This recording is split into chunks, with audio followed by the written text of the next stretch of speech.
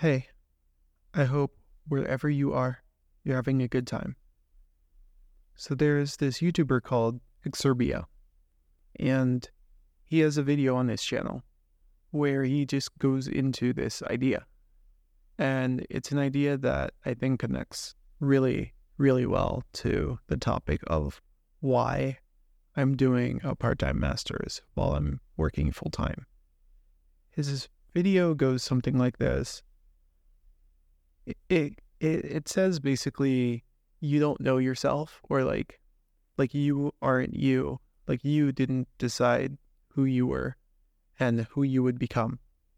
And it kind of forces you to grapple with, determinism and, free will and that kind of question. It presents this idea that when you listen to a piece of music, your reaction to that piece of music is largely subconscious, or if it's conscious, it's in a realm of consciousness which you don't fully understand. Like, you can't explain why that piece of music makes you feel that way, but it does, right? And I think that's really interesting, right? And that got me thinking, maybe just perhaps, I haven't been, maybe all of my preconceptions of, why I decided to do my master's are actually, false. Maybe those are kind of, explanations, post hoc explanations of why I think it would make me feel like it's the right thing to do. But the reality is kind of I just felt like it was the right thing for me. And it wasn't, it wasn't a thought pattern that I didn't fully understand. But the question of the day is why would someone who works full time do a part-time master's? And I have some theories, and I just admitted, I don't know if they're true or not. And maybe that's not really the point. Maybe it's just a part of the human experience to live in that, that small degree of uncertainty at all times about what your real underlying motivations are. Every person is kind of like a puzzle piece in that respect. And we're just trying to see where we fit, right? Yeah. So one of the reasons that I am doing my master's, one of those reasons is undeniably that researchers inspire me a lot, because when it comes to knowledge, after a while of studying something, you just run out, right? It's over. There are very few things that you can study forever and ever and ever. And research is kind of existing on that fringe, on that edge of knowing, on the the very precipice of discovery, right? And that's just interesting to me. And I was always inspired by machine learning researchers who would go out and discover things about the world and train models and do just such interesting work, right? And I just decided one day, oh, wow, I really want that for myself. I think that's a really interesting way to live. And so I thought, okay, a master's would definitely be a good way to assert my commitment. And these days I get a lot of validation that I made the right choice, because I started my master's before, ChatGPT took off and natural language processing research really entered the public eye. And yeah, so I definitely got a ton of validation. And I know I wasn't alone in my feeling that, oh wow, we're actually on, the edge of something really big, something that might even change the world.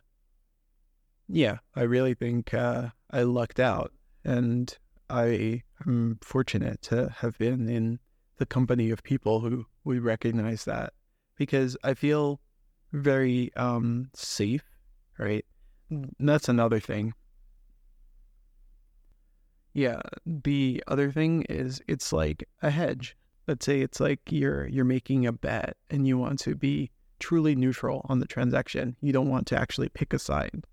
Um, you want to hedge your bet, essentially. You want to say, okay, if one thing goes up, the other is going to go down.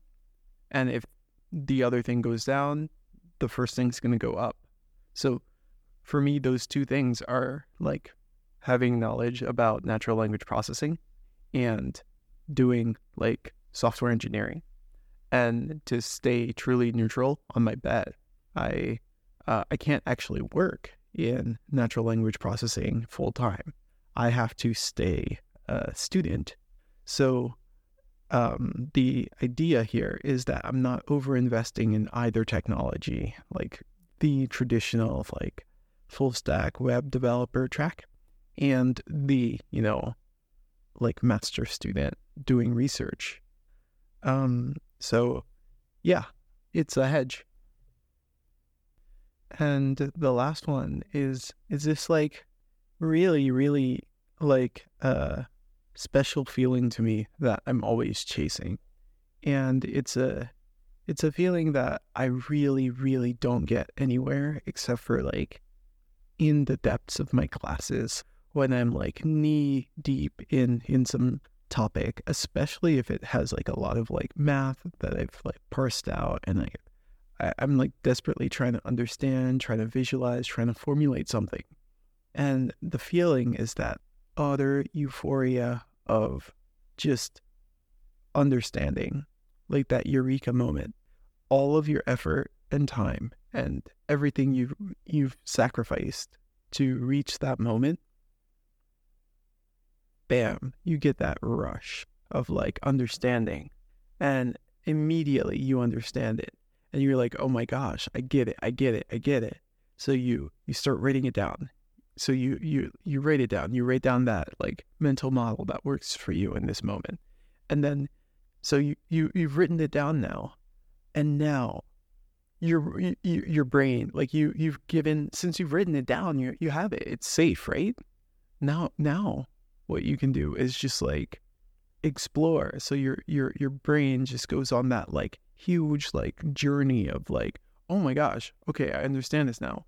Okay, so this means this thing is possible. Great. Okay, this thing is possible. So that must mean this other very similar thing is also possible. Has anyone done that? And then like you find, oh, someone's done something similar. Oh, sweet. And then you look at the research. Oh my gosh, wow. And then things accelerate. And then you're like, oh my gosh. And then, eventually, of course, you run out of energy.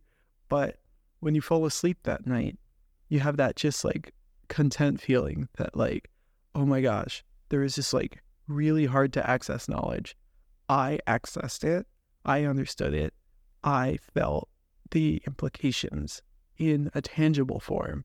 And now I can just dream bigger and better and louder and faster because I know the language to express what I want.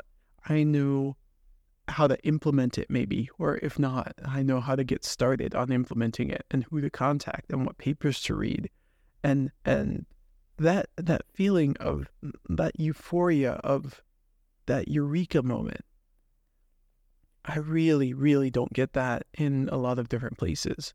And that feeling is like, it's not like a fleeting feeling. For me, at least, it stays with me.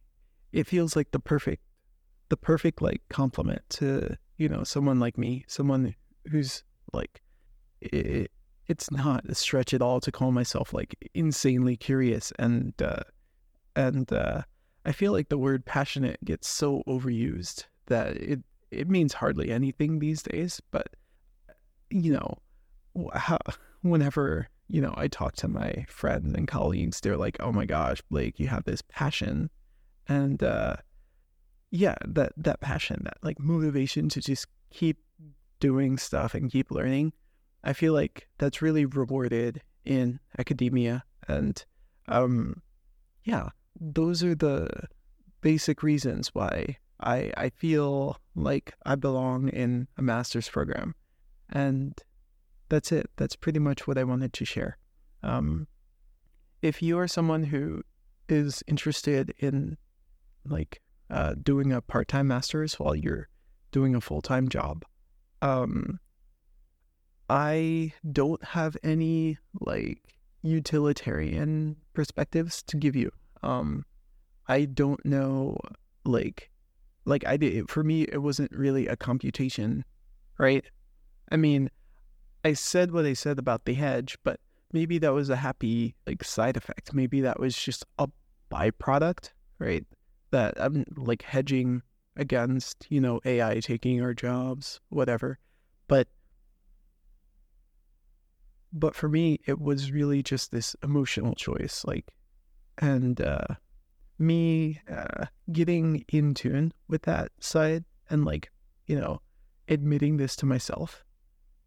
I think it helps me understand that oh yeah, it's expensive, right? It might not be worth it in terms of financially, strictly speaking. If I wanted to optimize for just dollars in, this is not the path I would choose.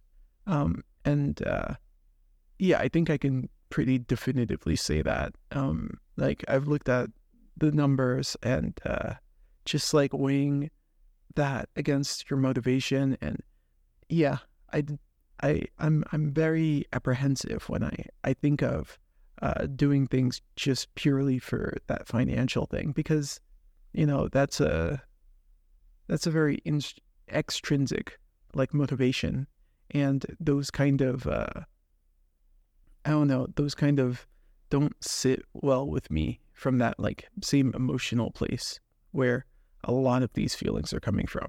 So yeah, I don't know about the utility. Maybe there's maybe there are utilitarian reasons to do a part-time master's as a full-time software engineer or a full-time worker wherever you work. But at least for me, it's just about discovery and stimulation and doing research and just staying in the world of academia, just keeping a foot in the water.